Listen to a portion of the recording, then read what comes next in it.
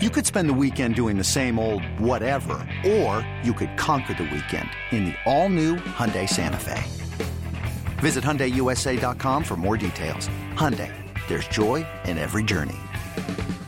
This episode is brought to you by Progressive Insurance. Whether you love true crime or comedy, celebrity interviews or news, you call the shots on what's in your podcast queue. And guess what? Now you can call them on your auto insurance too with the Name Your Price tool from Progressive. It works just the way it sounds. You tell Progressive how much you want to pay for car insurance, and they'll show you coverage options that fit your budget. Get your quote today at Progressive.com to join the over 28 million drivers who trust Progressive. Progressive Casualty Insurance Company and Affiliates. Price and coverage match limited by state law.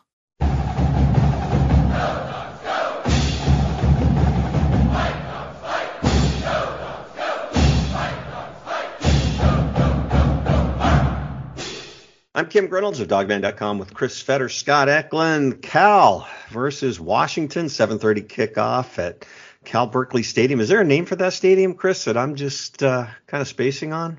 Tightwad Hill? No, wait, hold on. That just Memorial Stadium. Okay, Memorial Stadium. But it's in Strawberry Canyon. You got Tightwad. You got all sorts of different parts of that stadium that are all part of the Cal Berkeley lore. Yeah, and if you saw my prediction, I said, funny things happen at Cal, and there's always seems to be something weird going on down there, not necessarily detrimental to Washington, but I think they have to avoid some of the weirdness. And rumor has it that Marshawn Lynch is being inducted into the Hall of Fame, and he's going to come out on that golf cart. Were you there when he did that, Chris, back in the day? Yes. How many people did he almost hit? I just remember him doing enough weaving that it was okay.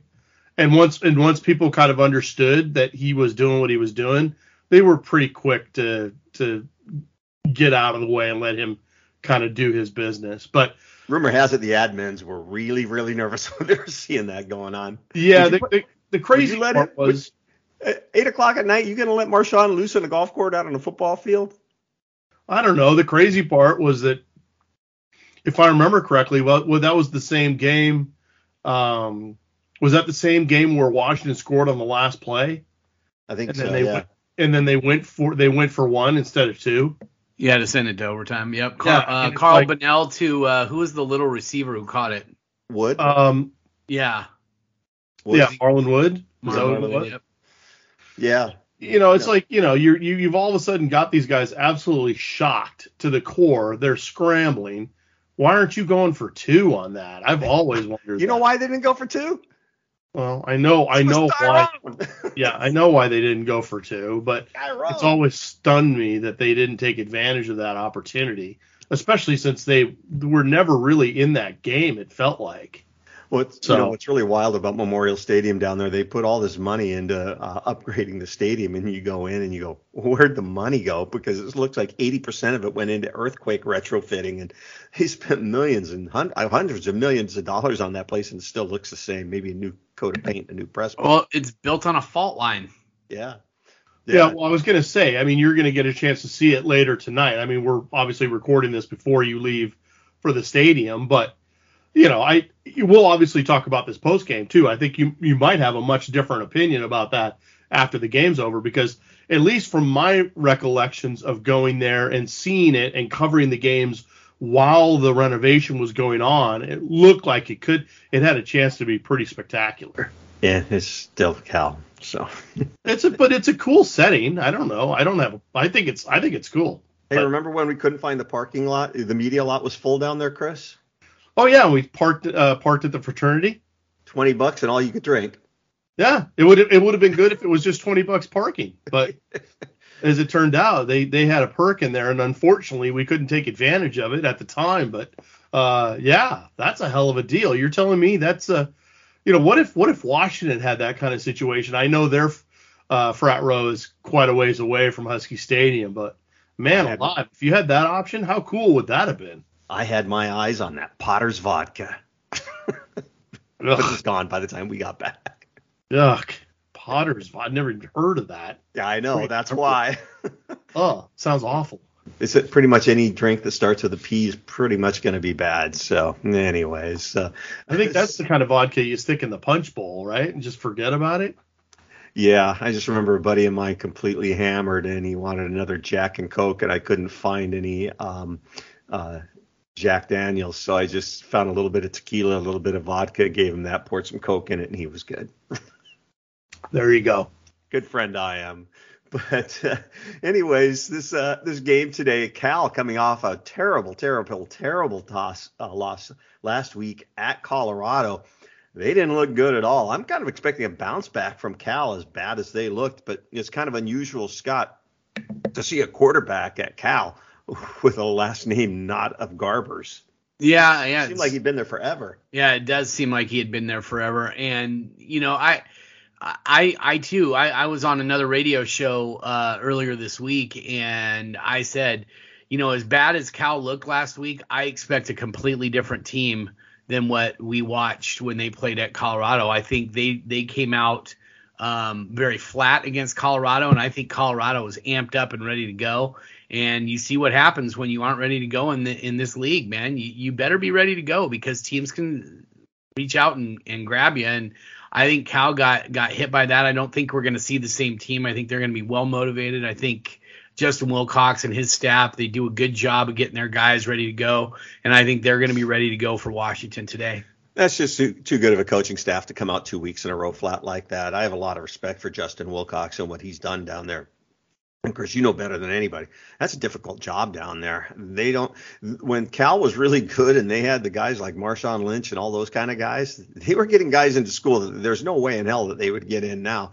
There's a lot of restrictions down there on who they can bring in and the type of guys that they can bring in. It's not like it was when Jeff Tedford was there. Well, I was going to say, and I don't know if they closed the loophole or if they just changed it or what have you, but it's always been in my mind back in the day that any student athlete that had gotten a degree through the 2-year system in California, their JUCO system, was automatically eligible to transfer directly into one of the state schools, including Cal Berkeley. And now I may be completely wrong about that, but that always stuck in my mind as one of the reasons why they were able to get guys like Aaron Rodgers and some of these other guys, because they had played in junior colleges and then were able to make Rodgers. Not a lot of people understand that Aaron Rodgers was a JUCO guy. Yeah, and then he played at Butte College. Yeah. And so, so I always remember that, and I don't know if that's changed. I don't know if they, because of whether it's population or what have you, maybe they just couldn't afford to do that.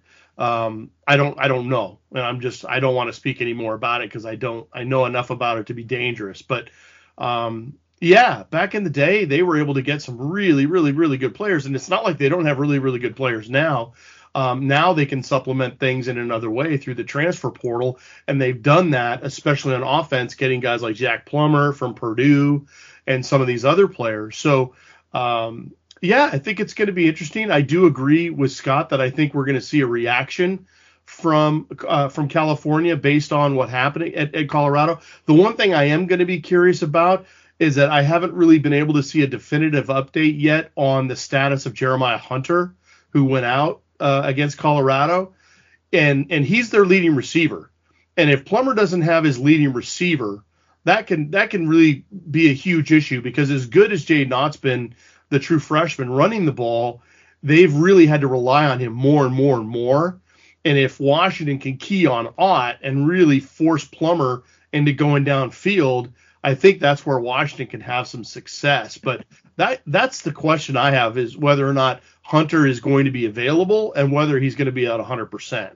Hey, Scott, looking down the depth chart earlier this week at Cal, I was just kind of glancing down there and seeing how many guys at Washington and Cal went head-to-head against. And usually you see a handful. I didn't see a lot. Yeah, there is a few, but Jaden Ott was definitely one that Washington offered. I don't know how much he really considered them, but he was a guy that Washington offered and was after for a little while at least. And they've got some linemen that usually Washington goes after. Nate Burrell is a guy that he's one of their edge guys. He's a guy that Washington offered and actually was favored for, and Washington dropped him. And so he decided to go to Cal, and he's doing really well for himself right now. But, other than that, Washington and Cal are going to battle for some guys, but I think Trey Pastor was another one. That's a backup linebacker for them that Washington was on as well. I think Washington and Cal will recruit a lot of the same guys, especially with the staff that was from Fresno State. They're going to be on a lot of the same Bay Area guys and Northern California guys that Cal was on. But I think more often than not, Washington is probably going to be looking at a little bit. I don't want to say that Cal doesn't get high caliber players, because they do have some high caliber players. I think Washington is just going to go after a little bit different guy than what Cal is going after on a regular basis. Yeah, and I'll get a chance to say hello to our former intern, Marshall Charrington, who's running recruiting down there for Cal. And I'll make sure to say hi to his hair for you, Scott, because he's probably still got the cool hair.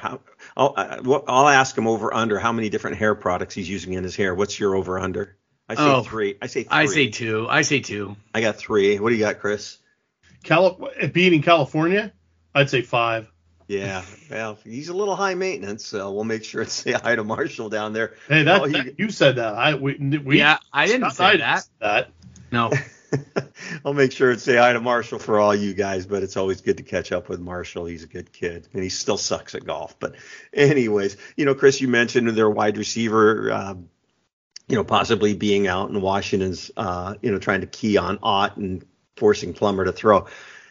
That still worries me a little bit with the depth issues back in Washington secondary. Are they getting anybody back this week? Well, listening to, both Coach DeBoer and Coach Inge, I mean, they were, hesitant on guys coming back. The only one they said that wasn't going to be available for sure was Michelle Powell, which is starting to get concerning. And it's just, when you're out this long, he's been out since week 4? Yeah. And now into week 8, so he's been gone at least a month. That's concerning, and that makes me wonder, because usually the Coach DeBoer would be pretty matter of fact about it if it was a real long, like if he was going to be out the rest of the year. I think we would have already known that. So I get the sense that maybe this is a lingering injury for Powell. So I'm not really sure. When we see him on the sideline, he's not in a boot. He's not limping. He doesn't have a harness on or anything. There's nothing that you can see that's obviously wrong. Yeah, so it's strange, right? It's just strange. But, in terms of, we don't really know what the status of Julius Ervin is. We do know guys like Devon Banks and Elijah Jackson are banged up. So they're, if they're going to play, they probably still won't be at 100%, but there's probably not many players that are even close to 100% at this point in the season, especially playing 8 weeks straight and their bye week coming after this game. So, yeah, there's no question that the team's going to be beat up. And remember, Cal's already had their bye week, so they've gotten their chance to get a little fresher and a little bit more rest. So that's going to help them. And obviously playing at home is a huge factor. But it's interesting because I always look forward to Pat Thrapp's by the numbers, because you look at the statistical breakdown. I don't know if there is going to be a closer statistical breakdown for Washington's defense this year than Cal's offense, because right now the only major statistical difference is really in the scoring, because Washington's giving up almost 29 points a game, but Cal's only scoring 24 points a game. But if you look at everything else is pretty equal. I mean, Cal's averaging about 380 yards a game. Washington's giving up about 376. The rushing stats are within about 10 yards. The passing stats are within 10 yards. So that specific matchup that we're talking about right now, guys, extremely even. I think this is where it comes down to those cliched moments, whether you're talking about the sudden change plays, turnovers, those types of things, field position, because the one thing that I really noticed is that Cal's been feasting on turnovers. And what did Scott talk about earlier this week? He talked about the pitch to Wayne Talapapa deep into Washington's territory against UCLA. He talked about the pick 6 at Arizona State. Washington absolutely cannot afford to give up those types of plays, because then we'll probably see the same type of result. Yeah, and Scott, those are the funny things I'm talking about that always seem to happen down at Cal. Yeah, and we, because guys, real quick, you remember what happened the last time Washington played at Cal? What happened? Jake Browning got benched. Yeah. Jake Haener came in the game Evan Weaver pick 6. Those are those are the plays that you absolutely cannot happen in games like these. For those who are listening, it was Chris Fetters who brought that up. That was Chris. Yeah. Chris Fetters brought that up. Well, I can still remember everybody clamoring, everybody on the boards clamoring for Jake Haener to get in, and they got what they wanted. Yeah, they got what they wanted. I will say Peterson did him no favors in putting him in that situation. But I would say of all the decisions that Chris Peterson made at Washington, and there were thousands, that was probably his biggest mistake. Yeah, that I was just like, what are you doing?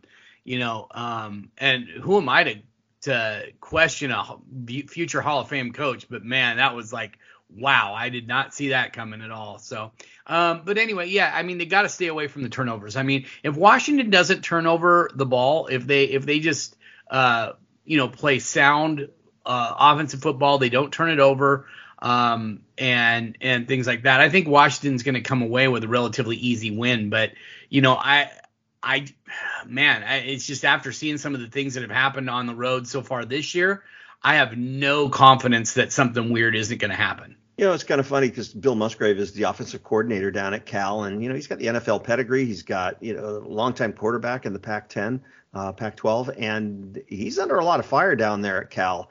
If you're Bill Musgrave, where are you attacking this Washington defense with the tools that you have? Well, you would think through the air. I mean, you would use your freshman running back who's been really, really good, but you try to get him a little bit more in terms of being just one of the guys that Jack Plummer distributes the ball to instead of just him. And in talking to Jackson Moore this week, the publisher for the Cal site on the 24/7 Sports Network, it sounds like either teams are starting to figure out Ott's kind of what his style of play is, but then it also sounds like California's been leaning on him more and more and more to be that focal point for production. And I don't care what anyone says. I don't care if you're Maurice Clarett or any other fab freshman that comes in and thinks they can do it all. At some point, you're going to hit the wall, and you're not going to be as productive later in the season as you were starting out when you were 100% fresh. No one knew anything about you. No one knew how to game plan against you. Now everyone does. There's tons of film on him. So it sounds like if you're Bill Musgrave, and then we also want to talk about Steve Greatwood, the longtime Pac-12 assistant, who's now at California again to kind of be an analyst and to help Musgrave, it sounds like, with their game planning, because he's an offensive line guy, and it sounds like their real struggles have been along the offensive line. So if they can get that together and they can really start distributing the ball to more than just Ott or Jeremiah Hunter, even if he is available, then that probably would be the way to do it. So if you didn't have to key on one guy, long story short, that would be the way to do it. Yeah, and just the passing game worries me, but Washington hasn't been real effective stopping the run either, Scott. And that running backs, he seems like the real deal. Even he does. I think Washington's gonna. I think they played the run a little bit better. I know it didn't look great at times against Arizona, but I think Washington did a pretty good job of stopping the run last week. The thing is, for the last 3 weeks, the last 3 road games, the quarterback was the one who really made the difference. And like I've said several times, Plummer is not a statue. He's not Tanner McKee back there, but he's also not. He's not Garbers. Yeah, he's not Garbers. He's not DTR. He's not any of these really mobile quarterbacks. He wants to throw. He wants to move around and make it so that he can get throws down the field. But, when Jaden Delara, you watch Washington get up the field, and then he's just able to run underneath the edge guy and get out and get you 10, 15 yards. It seemed like every time he decided to run with the ball. And that is not what Plummer is going to do. And I think that's going to help Washington get home a little bit more. I think you're going to see a few more linebacker blitzes from Alfonso Tupatala and Cam Bright when they do drop back. But, the Huskies have to be sure tacklers because Jaden Ott will not go down. He reminds me a lot of Myles Gaskin from the standpoint that he does not go down with the first hit. You cannot arm tackle him. You have to get multiple hats on him and get him down. And I think Washington's going to have a real focus on doing that early on in this game so they can make Cal one-dimensional. And Scott, I thought that, at the beginning of the year when the coaches told us they thought that the strength of this team was on the edge, we just haven't seen it the last several games where the, ZTF, Jeremiah Martin, Braylon Trice, we haven't seen, a dominant game from them in a while since Michigan State. So I kind of get the feeling that we may see that this weekend. Well, actually, I thought they were even more dominant against Stanford, but that was once again because of Tanner McKee and the fact that they used that slow mesh, and I still don't think Stanford had really gotten it down. I still don't think they've gotten it down, but they obviously did against Notre Dame. But when it comes to the edge guys, Jeremiah Martin had probably his best game as a Husky last week, getting 2 sacks on Jaden Delara. The Huskies at the very end, when they needed to get a sack, were able to get that one off of the edge by Voit Tanufi. I think Washington's starting to figure out different ways that they can use the pieces that they have up front. Voit Tanufi is a guy who can get you some pass rush. From the problem is they aren't getting a lot of pass rush up the middle. And so when you send those guys wide, those edge guys out to be a 9 technique, and they're running up the field and they're making things real tough on the tight ends or the defensive end, the offensive tackles, you have to get a push up the middle so the quarterback doesn't have room to just escape under where the edge had vacated. And so I think Washington's got to figure out a way to get more penetration with their defensive tackles. And Cal's offensive line is not very good, and Washington should be able to get a little bit more of a push than they've gotten in recent weeks. Hey, real quick, you mentioned the push up the middle, but a lot of the time it looks like the defensive ends are going too wide, and it's allowing them to step up. Is that because they're just not getting the pressure up front? Yes, that's exactly what it is. If you watch an NFL game, when you see some of the good pass rushing teams, or even just in college football, you see good pass rushing teams, it's the edge guys getting upfield, but it's also the middle guys, the guys up the middle who are right in every quarterback will tell you they don't mind a guy coming off of their blind side or from their side or from their front side. They don't like a guy who's right in their face. And so the push up the middle is always the really tough part for quarterbacks to handle. The other thing I would add real quick, guys, is that, yes, when you're going up against a guy like Delara, sometimes you're trying to spill him intentionally inside because you might have a spy or you might have someone there to try to, you're trying to get them exactly in the lane that you want to so that you can clean them up. The only difference was Delara was ridiculously elusive, and he was making their spies look kind of foolish because they were either too far away, and so he could easily go around them, or he was able to juke them with one move and get around that way. My feeling on this is because you're dealing with a guy like Plummer who's not just going to stay in the pocket a little bit more, but he's not going to be anywhere near as elusive. He is a guy where maybe you see more of the delayed blitzes by like a Tupatala or a Bruner or someone like that, where now all of a sudden if those guys are going wide and he steps up, now all of a sudden you've got a delayed guy like a Tupatala in his face and he's got nowhere to go. So there are ways to kind of mitigate that wide rush. I see the wide rush being more of a problem for Cal this week than certainly it was for Arizona last week. When you go over to the Washington's offensive side of the ball, Michael Penix coming off of a huge week. Will he continue that, or will he have a little bit of a letdown on the offense? I think he's going to come out on fire. Washington, every game this year, am I correct in this? That every game this year, Washington has scored on their first offensive drive?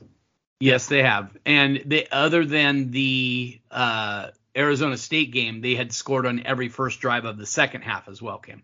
Yeah, it just seems to me, and I said this last week, if I'm playing Washington and I'm winning the toss, I'm not going to give them the ball.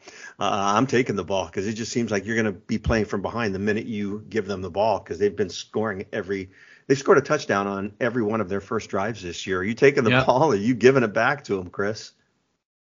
I don't think it really matters. I think on the road like that, I defer. If I won the toss, I'd defer. I would put the onus on Cal's offense to score first, and if they don't, now all of a sudden, if they do score on their first possession, now you can it's not like you can assume that Washington's going to score on their first possession in the third quarter, but they've been really, really, really good at it. So it's a way, not so much to steal a possession, but it's a way to kind of put the onus on them. And if it doesn't work out for them, now all of a sudden you've got maybe a little bit of money in the bank that you can use as you're going through it to kind of see how things go. Hey, Scott, I had a conversation earlier this week with Jamarcus Shepard and just asking, because I'm still not sure of the answer to this question, but I can't ever recall seeing a Washington offense where I've seen wide receivers open. I mean, like as wide open as they are so often in this offense. Is this a matter of the scheme that they're running? Is it a matter of they've got really good wide receivers, or are they playing really poor defense? Because Jamarcus said that, the wide receivers kind of joke around that Jamarcus could get their mothers open. And I asked Jamarcus which mother he could get the most wide open, and he said probably Rome Odunze's mom. But why are these wide receivers getting so wide open? There's just so many passes where there's just nobody around them. It's scheme. It's a lot of it is scheme. I'm not saying they couldn't win some of these battles one-on-one, but when Washington has struggled, it's when they've been in press coverage. And I don't think Washington has dealt with that very well. I don't think the wide receivers have dealt with it very well. And they need to get better at it. And I think as they get better at it, that's going to make them even that much more dangerous. I still think Washington thrives off of zone coverage. I think Ryan Grubb probably played. I wonder what I don't have the numbers on this, but I wonder what the percentages of what is there, 130, 135, however many FBS teams there are in this country. I wonder what the percentage is that play cover 2 or at least zone coverage is their main package. I would bet it's over 70% that cover that because of the talent at wide receiver nowadays. They think they can do better. And I think Ryan Grubb calls a better game against zone coverage than he does against man coverage. And I think Mike Penix probably throws better against zone coverage than he does against man coverage. So we'll have to see. I think you're going to see a little bit more man from Cal and I've talked to a couple coaches, and they said Washington runs more man than almost any team in the entire country on their defensive side of the ball. And so I think Washington is used to playing against man in practice, but when it comes to in the games, they are not getting off the press as quickly as they really need to. Chris, are you expecting Rome Odunze to get a little bit of extra attention this week? Well, he is Washington's leading receiver. I mean, he's got 44 catches for nearly 700 yards, 6 touchdowns. The one thing I'd add to that discussion, Scott, and the reason why I think Washington's receivers are getting open as well as they have been, is the threat of the deep ball. The defenses absolutely have to respect what Washington does over the top. Right now, they have 5 receivers with catches of 30 yards or longer, and one of them's a running back. So you just can't spy on one guy, and just if you take one guy away, let's say they take Odunze away. Let's say Rome Odunze gets 5 catches for like 50 yards or something like that. Let's say, maybe he's more of a possession guy today than he normally would be. Jalen McMillan can beat him over the top. Giles Jackson can beat him over the top. Jalen Polk can beat him over the top. And we're not even talking about Taj Davis. We're not talking about, what about a guy like a Junior Alexander that comes up? Maybe he becomes a factor. We're not talking about the tight ends. Yeah. It seems like every game that they've tried to go deep in their first series, every time it just seems like they're trying to get that deep ball, whether they complete it or not, to really open things up. Yeah, I think that's a tenet of what Ryan Grubb wants to do. I think he wants to not just send a message that they're not going to be dissuaded from trying a deep shot, regardless of what they see defensively, but also the idea that you're going to have to respect it throughout the entire game. So let's say they play true quarters defense, and they're trying to keep. Let's say Cal's trying to keep everything literally in front of them. I talked about this in my prediction. Michael Penix has to make sure that he does not get not uncomfortable, that's the wrong word, but he can't get bored by taking the easy money and by taking the 10-yard shots or the 15-yard shots. He has to be able to make sure that he understands that is still really, really successful stuff, because that's the easy money. I know he's made a living this year already by going over the top, But if Cal is hell bent and determined on doubling guys up, bracketing guys up deep, whether that's through the seams or over on the edges, he's got to be able to find those guys underneath and just keep those chains moving Scott, can you remember an offense where they've thrown as many deep balls as they have this year?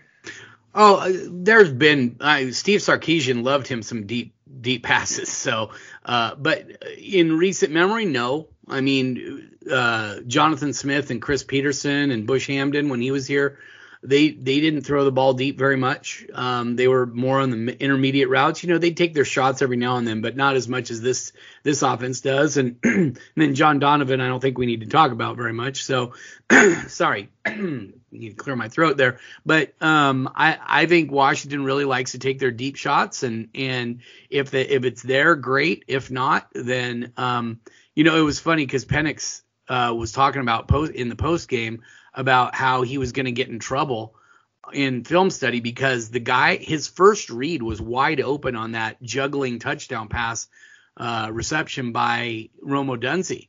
And he said, I'm going to get in trouble because my first read was actually wide open. I had him, but he said, I saw that the safety had come down, and so that we had one-on-one, and that's why I took my throw over the top. But really, I should have thrown it to the other guy, but I just took a chance and we scored on it. And I don't think he got in that much trouble, but I'm sure that Grubb will be like, hey, this is designed for this. I don't mind you taking a shot over the top, but you better complete it. I think the running game has been disappointing all year. I know that last year we thought that the running game was going to be a big strength of the team, and we thought it was deep, and that just hasn't panned out. And now they're a little bit banged up, and they brought in a couple of transfers. One we've seen quite a bit in Wayne Talapapa. The other one, I don't even know where Aaron Dumas has gone. But has he even got a carry this year? No. Yeah, and I mean, that's all we saw in spring ball. He wasn't even dressed out for practice, so he might be dealing with an injury because he wasn't even dressed out for practice when we were down there interviewing the players on Tuesday. Yeah, just kind of odd, where we thought, Chris, you were really big on Talapapa because he seemed to be that guy that had a nose for the end zone down in the red zone, and we're not seeing that so much out of him. We've seen those struggles on fourth and short and third and short, but Wayne Talapapa. Cam Davis seemed to be the main two guys. Not sure if Richard Newton is going to be back.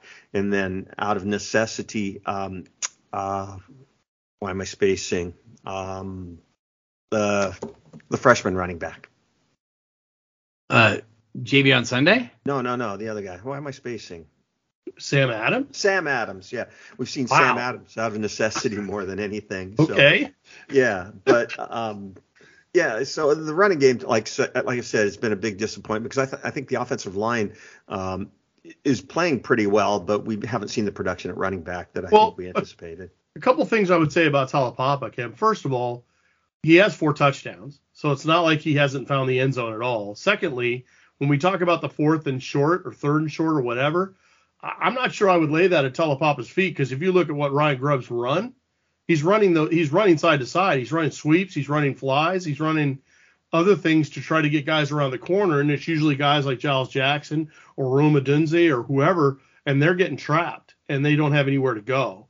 So they haven't fooled anybody. But I wouldn't put that on the feet of Talapapa. That said, Cameron Davis wrote about it this week.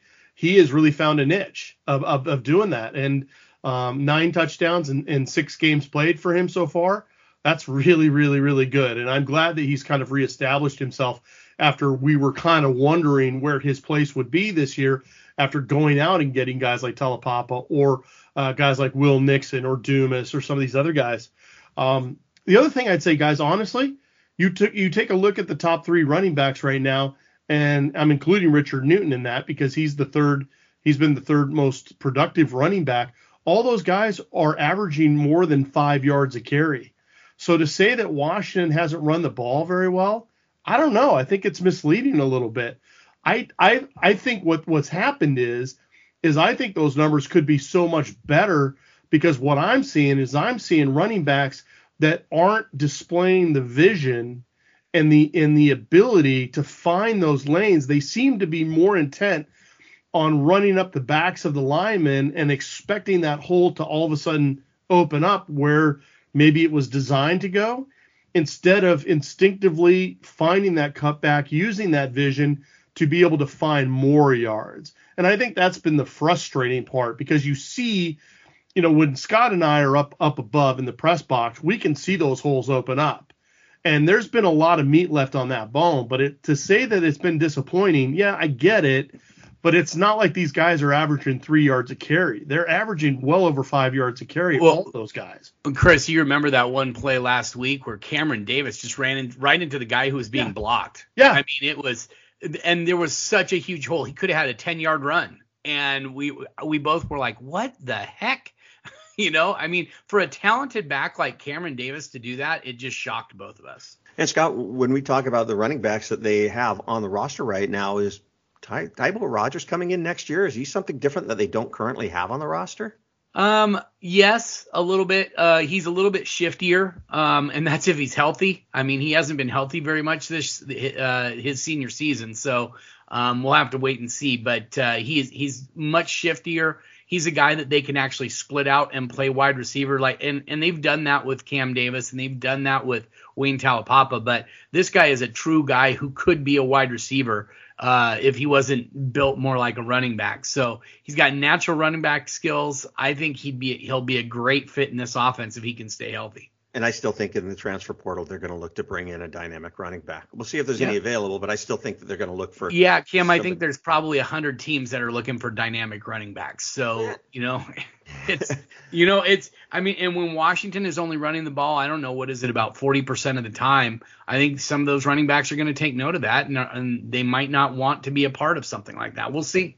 Yeah, it'll be interesting. So we'll see what happens. And we're going to take a quick break, word from our sponsors. And when we come back, we'll talk a little bit of, get a quick recruiting update, some interesting stuff going on in basketball as well. We'll cover that and more when we return. It's the guys from Dogman.com on Dogman Radio. Introducing the Two-Way V4, where groundbreaking fuel cell technology meets fresh foam cushioning for the ultimate performance. With fuel cell, each step feels explosive, delivering unparalleled energy return. Paired with fresh foam, experience maximum comfort throughout the game. Its lightweight textile upper offers support and breathability without sacrificing agility. Whether you're hitting the clutch shot or locking down the opposition, the Two-Way V4 gives you the tools to play at a high level. Learn more and purchase the Two-Way for yourself at NewBalance.com. Another day is here, and you're ready for it. What to wear? Check. Breakfast, lunch, and dinner? Check. Planning for what's next and how to save for it? That's where Bank of America can help. For your financial to-dos, Bank of America has experts ready to help get you closer to your goals. Get started at one of our local financial centers or 24/7 in our mobile banking app. Find a location near you at bankofamerica.com/talktous. What would you like the power to do? Mobile banking requires downloading the app and is only available for select devices. Message and data rates may apply. Bank of America N.A., member FDIC. We're back. I'm Kim Grinolds with Chris Fetter, Scott Eklund. 7:30 kickoff at Cal Memorial Stadium tonight. Washington versus Cal. I think Jen Cohen is down at the Pac-12 meetings this week, so I'll try to catch up with Jen tonight, hopefully see her on the sidelines, see if there's any kind of an update. But everything that's going on the TV side seems to be a little bit tight-lipped and, just rumors, but nothing really concrete. So we'll see if I can get any input from Jen on that. Scott, recruiting. Coaches out on the road last night a little bit and looking forward to the bye week next week. Yeah.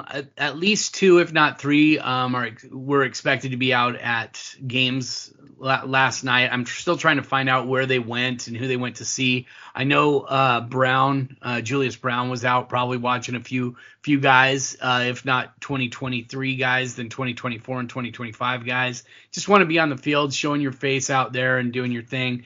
I know Lee Marks is going to be heading. I've heard from some people down at Mater Dei that he'll be heading down to the Mater Dei Servite game during the bye week. So I don't think he was on the road this week, but once I get those out, and hopefully I'll have something for the blog on Monday. But still trying to find out where they went. But the coaches were out recruiting a little bit last night, and I think you're going to see. I don't think you'll see very many guys on the sidelines for the game against Oregon State on Friday night when they come back. But for the last week against Colorado senior night. I think you'll see a pretty decent contingent of local guys and out-of-state guys coming up, because a lot of teams will be done with their seasons by the time that Colorado game rolls around. So, just keep an eye out for that. We'll keep you updated on blogs and on interviews with players as we get them. Hey, Scott, I haven't asked you for a while. How many spots do they have left? I have 4 or 5 spots, 23, 24 guys. They have 19 in the class currently. 23, 24 is what the plan is to take.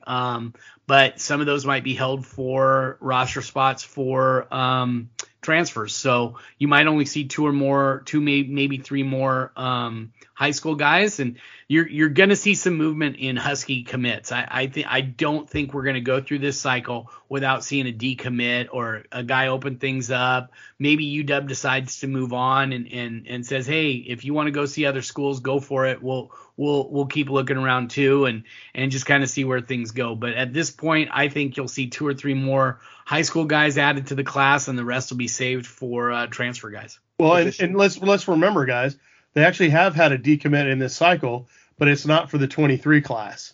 Or the 24 class. Or the 24 class, yeah. It was the 2025 commit LeMason Waller, offensive skill player. I don't know if he was recruited as a receiver or running back, but he's already opened things back up, which all due respect to him. Yeah, all due respect to him. Even when he committed, most of us kind of understood that thing was going to get opened up anyways, just because it was so early in his commitment. I don't think he was ready for the kind of attention that he was going to get, and so I looked at this as something that was pretty inevitable. With the spots left, Chris, Scott, what is the position priority? What do they need the most? They probably need to add another running back in the class. They probably need to add another defensive tackle. Yeah, what? Maybe 2 defensive tackles. Well, no, I don't see 2. I just see 1, maybe 1. They have one already in Armand Parker that's redshirting. So yeah, and then they've got Alenius Davis and Lefotu from St. John Bosco. So I wouldn't be surprised if they add another one. I also think they'd like to add another edge, and I think they'd like to add another defensive back. I think Caleb Berry is a guy that could be right for the pick, and he's commit to Oregon, but I know that Washington's been talking to him quite a bit. He's been in at least 1 game, if not 2, of their home games, and he's a guy just to keep an eye on. Caleb Berry out of Rainier Beach. I'm sorry, I said Caleb Berry. Caleb Presley out of Rainier Beach, and he's a 4-star guy, and I don't know if he's quite a 4-star guy in my book, but Scout has him there, and he's a guy who I know that the Husky coaches are after. Any individual updates on guys out there, Scott? Not necessarily. I mean, I've been talking to a lot of the commits because their senior seasons are almost over with, at least as far as the regular season is concerned. Kali Tafai is still recovering from an injury. Tybo Rogers injury.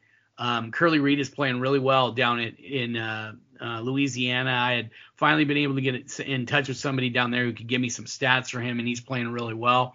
I know that Jacob Lane is a guy who's hoping to be back this weekend, but I don't know if he played last night or not. I need to kind of reach out and find out. He was hoping to be back this week for their game against Graham Kapowsin, but if not, he said he'd probably just hold off until the playoffs, but he's expected to be back. Just several guys dealing with some nicks and injuries that are keeping him out of some games, but I think you're going to see a lot of these guys finish strong.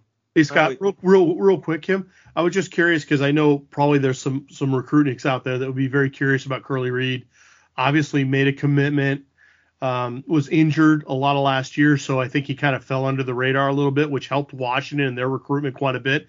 But I think there's always been kind of this underlying idea that if he did have a monster year this year, that maybe some of the bigger schools would come calling. Do you expect that to be the case?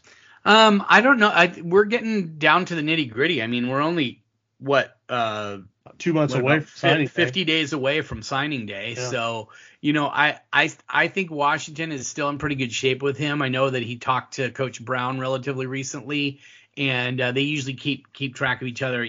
Curly Reed did get back to me and said he talks to him at least once a week.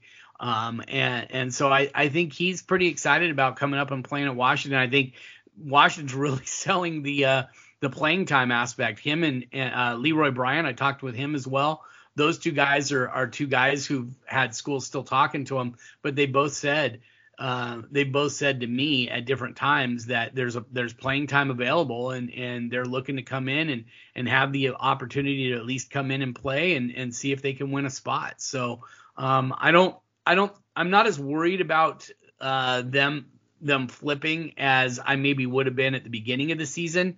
But Chris, as you noted, weird things happen, man. It's recruiting, and especially with NIL nowadays and all those different things and all the handlers that these kids have nowadays. It's real hard to predict, especially guys that are from out of state. I can get a little bit better read on in-state guys for that kind of stuff, but out-of-state guys are a lot harder to really read and judge on that. With the bye week next week, we should be able to get a lot more recruiting updates next week. Don't oversell it, Kim. These kids are in the middle of their season. They aren't returning calls like they used to, so it's not as easy.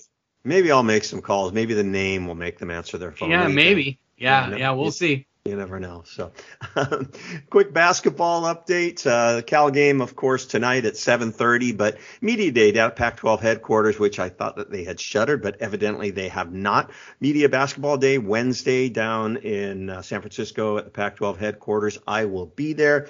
Had a chance to have a couple conversations with some of the coaches, and really excited about basketball. They had the exhibition game, that they can't really talk about much, but they had that game against Utah State, which wasn't, it's not a matter of who won or anything. That's more to get guys on film and work on some stuff. But hearing really good things about Frank Kepnang, and the Dog Pack is going to fall in love with the big man, Frank Kepnang, the transfer from Oregon. He's almost 7 foot. He's about 260 pounds. He's really smart, and he's a monster, and he's feisty as hell. And word has it that the two bigs, Braxton Mia and Frank Kepnang, pretty much get after it every day. So a skirmish in practice is pretty much an anticipated event on every practice. And good things coming from the basketball team. And the one guy that, and I mentioned this out on the board, every time I ask about Keon Menafield, I just get this weird look with this weird smile and the glimmer in the eye. Keep an eye on Keon Menafield. He's the guard from Michigan. He's 6'2" and 145 pounds. Will Conroy told me he's a mini Jamal Crawford. Evidently, he scored 20-plus in the game against Utah State, and he's had 30-something in their scrimmage. And Mike Hopkins is going to have an issue with trying to keep an 8-man rotation because he's got guys banging in the door. Evidently, Corin Johnson, who had off-season shoulder surgery, got cleared a couple of days ago, and he's full-time ready to go. But I think basketball, Ken Palm, I think, has him rated number 113 in the country. And Coach Hop told me, I wish they'd picked us last, and then they're going to be predicted really low down in the order, probably in the Pac-12 media pool. But don't sleep on Washington basketball. I think they're going to be a lot better than people think. So I don't know if you have any thoughts on that at all, Chris.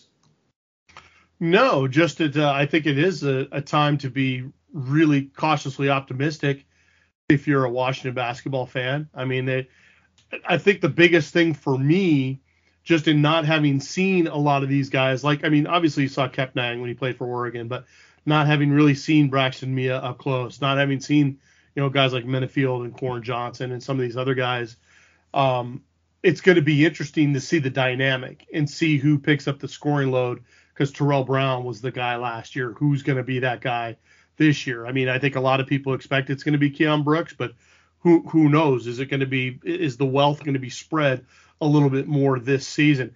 But again, I think the biggest thing that I think that Mike Hopkins has done that should be of most interest to Washington fans is him going back and recruiting length for the zone. Because when the zone is really operating at a very high level, and yes, they don't have that unique, talented kid up top like a Matisse Thybulle, a guy who's an absolute game changer defensively. But when you have guys with real length who can disrupt lanes and protect the rim and do those kinds of things, and that can lead to easy transition offense, to me, when the zone is operating at its best, that's when I think Washington can be a real difference maker in the Pac-12. And I think that they've really started to get back to those fundamentals and recruit that length and recruit that size and recruit those types of guys with that kind of mentality. You talk about the guys fighting in practice. We know Noah Williams has that nasty streak in him. I think these are things that if they show up the right way on defense can be game changers. And I think that's the thing that I would be really excited about if I was a Washington basketball fan. Well, last year you had Terrell Brown and Deshaun Davis up front on top of the zone at 6'1" and 6'2". And they've exchanged that for P.J. Fuller at 6'4", Noah Williams at 6'5", Jamal Bay at 6'6", Keon Brooks at 6'8", and then Frank Kepnang at 6'11". And then the first guy off the bench is probably going to be Cole Badgema at 6'7", Langston Wilson at 6'8". Who am I missing here? Jackson Grant at 6'11".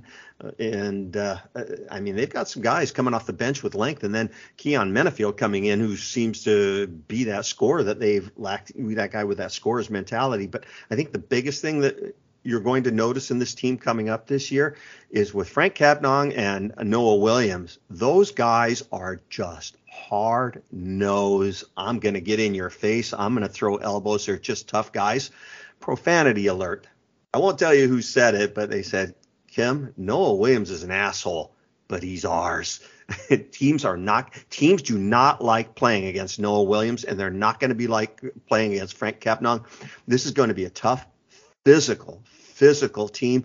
They'll probably have some scoring issues at time, but I think the zone defense and that toughness and the way they go after it and the way they play this game, Bobcat's going to go crazy on some of these guys, and having that guy who can come in and score, if Keon Menafield can score with the way that I'm hearing he can, that's going to be a big asset for this team. So we'll see what happens, and I also expect Keon Brooks to, be a big offensive presence and open things up a little bit more for Jamal Bay, and hopefully he has a bounce back year when it comes to his shooting. So Kim, I would say one thing real quick before we get off the basketball thing. I do think that one of the real X factors for this upcoming season is that the Noah Williams of 2 years ago needs to be the one that shows up, not the Noah Williams of last year. And yes, to give all due respect to Noah, there was a lot of stuff off the court last year that was going on, a lot of things that would have contributed to him not being as effective as he should have been last year. And I'm sure he probably would be the first person to say that. But as we saw with him 2 years ago, when everything was right in his world and he was getting everything done that he needed to, and that allowed him to play the ultimate style of Noah Williams type basketball. If he can get back to that, he is a different cat. He is a different guy. And let's tell people what happened. He got busted going into a bar using fake ID. There was an assault charge filed against him by the bouncer. He was suspended from all team activities during the investigations, and it took until like June for the film to come out for the assault charges to be dropped because the bouncer was the aggressor. But during all of that time, he was suspended from the team, and he wasn't able to participate. And just the frustration from him knowing that, yeah, he used the fake ID, but the assault charges is what the big deal was. And it was like he lost a lot of trust in the coaching staff because they didn't believe in him and backing him. And I'm telling you right now, the work he's doing with Will Conroy, we're going to see a different Noah Williams than we saw last year at Washington State. Well, there's no question.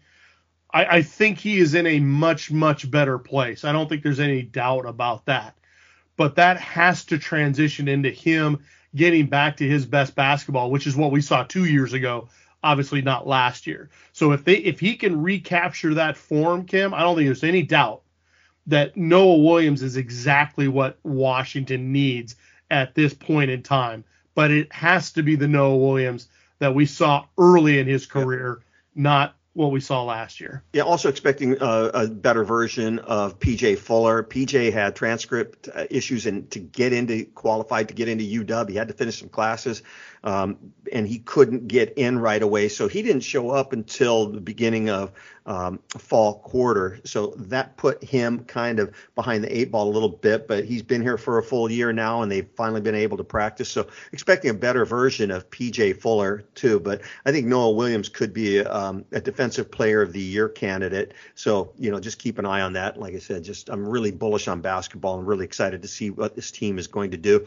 They're going to lose some games, no doubt about that, but I'm excited to see just the resilience and the toughness and the how hard they play this year, because I think it's going to be a fun year. I would also say, too, real quick before we finish on that, they've got to see a different Jamal Bey this year. He has got to become a leader. He's just been here for way too long. He knows exactly what Coach Hop wants from him. And I know that I'm sure they had a lot of in-depth conversations this offseason, probably some real frank talk about what the expectations are for him. Because, right now he literally is in his last gasp. This is the last chance for him to really make a difference. And we're going to find out pretty quickly whether or not that fact has really been impressed upon him to the point where he's literally changed some things. And I think first and foremost, with the youth of this team, he's got to be able to step up and be held to account and be that guy that they can look at, whether it's just to calm guys down or to get guys going, add some energy, do whatever he needs to do. He's got to become that guy right now. He's got to get out of that shell, and he's got to start leading a little bit, because like I said, this is his last chance. He could be the eighth guy real quick. Yeah, without a doubt. And you know what? That I'm not saying that necessarily is a good or bad thing from Washington's perspective. In many ways, that could be a good thing, because we're seeing other guys step up. Maybe Menefield does become that additional scorer that they really, really need, and he takes up some of that slack. But the bottom line is, I think Washington is in a much better place when they have a veteran guy like Jamal Bey stepping up and being held to account. And he can, because we've seen it a couple years ago, he led the league in shooting, like from three, right? Like, it was just, there were things about his game where he showed those flashes, but it's been so inconsistent. And this is the time he's got to step up. Cole Badgum is on his heels and wanting the playing time. He's going to. For sure. Hey, guys, time to wrap it up. Chris Fetters, just wrap it up for us. Yeah, I just think that tonight it's going to be another one of those long nights, Pac-12 after dark at Cal. And we all know, again, what happened the last time Washington traveled to Cal. It was definitely the most unexpected thing I think we could have imagined. And so I think everything is probably up for grabs here. But if you look at what Washington's done in scoring, they're averaging 42 points a game. Cal's giving up about 20, or they're scoring about 24 points a game. So I looked at it. I added another touchdown to Cal's deal because that's home advantage, what have you. So I have them Washington winning 42-31, kind of by the numbers. And I just have this feeling that there's going to be some plays, whether it's sudden change plays, those turnovers deep in territory, fourth down, lack of conversions. There's going to be something that happens with Washington tonight where they're going to have to overcome some adversity, just like they did at UCLA, just like they did at Arizona State. We'll see how successful they are in doing that. And if they can mitigate those moments, but for the rest of the game, play field position, pin Cal deep, make them go full fields, neutralize Jaden Ott as much as you can, and force Jack Plummer to really have to win this game with his arm. I think that's the formula Washington needs to win defensively in order to take that first road win. So I see them winning, but I also see a lot of weird things happening with kind of that traditional Pac-12 after dark thing that happens. Wrap it up, Scott Eklund. Just to echo everything Chris said, I think Washington, if they stay away from the turnovers, they're going to win this game, and I think they'll win by double digits if they stay away from the turnovers. But like Chris said, weird things happen on Pac-12 After Dark. Weird things happen down at Cal for Washington. It's a road game. Granted, it's on turf, and I think that's definitely going to help Washington when they're on the road down there. And I think Washington comes away with a relatively easy win tonight, but it is going to be a struggle at times, and so fans are just going to have to get ready and buckle up. But I think Washington comes away with a win. bye week, Scott? You're just going to take a couple days on your own, maybe go chase a little bit of sun, maybe get a little bit of me time? Nope. I'm going to be doing my best to cover recruiting, and also I'm sure there will be at least 1 or 2 days of media availability this week. So yeah, all right. Looking forward to the game tonight. Looking forward to basketball on Wednesday. So just keep it here at dogman.com. We will keep you covered even during the bye week. We'll have our midseason, even though it's past midseason, we'll have our midseason grades coming out and evaluations, during the bye week. So still be a lot of coverage during the bye week. So just keep it here at dogman.com. So for all of us here at dogman.com, I'm Kim Grinolds along with Chris Fetters and Scott Eklund. Go Dogs.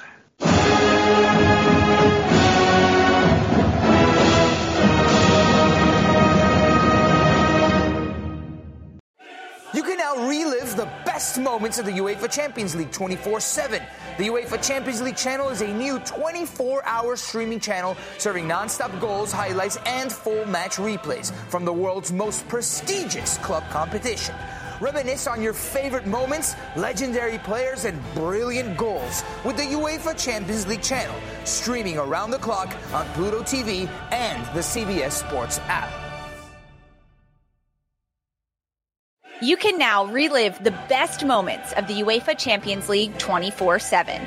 The UEFA Champions League channel is a new 24-hour streaming channel serving non-stop goals, highlights, and full match replays from the world's most prestigious club competition. Reminisce on your favorite moments, legendary players, and brilliant goals with the UEFA Champions League channel, streaming around the clock on Pluto TV and the CBS Sports app.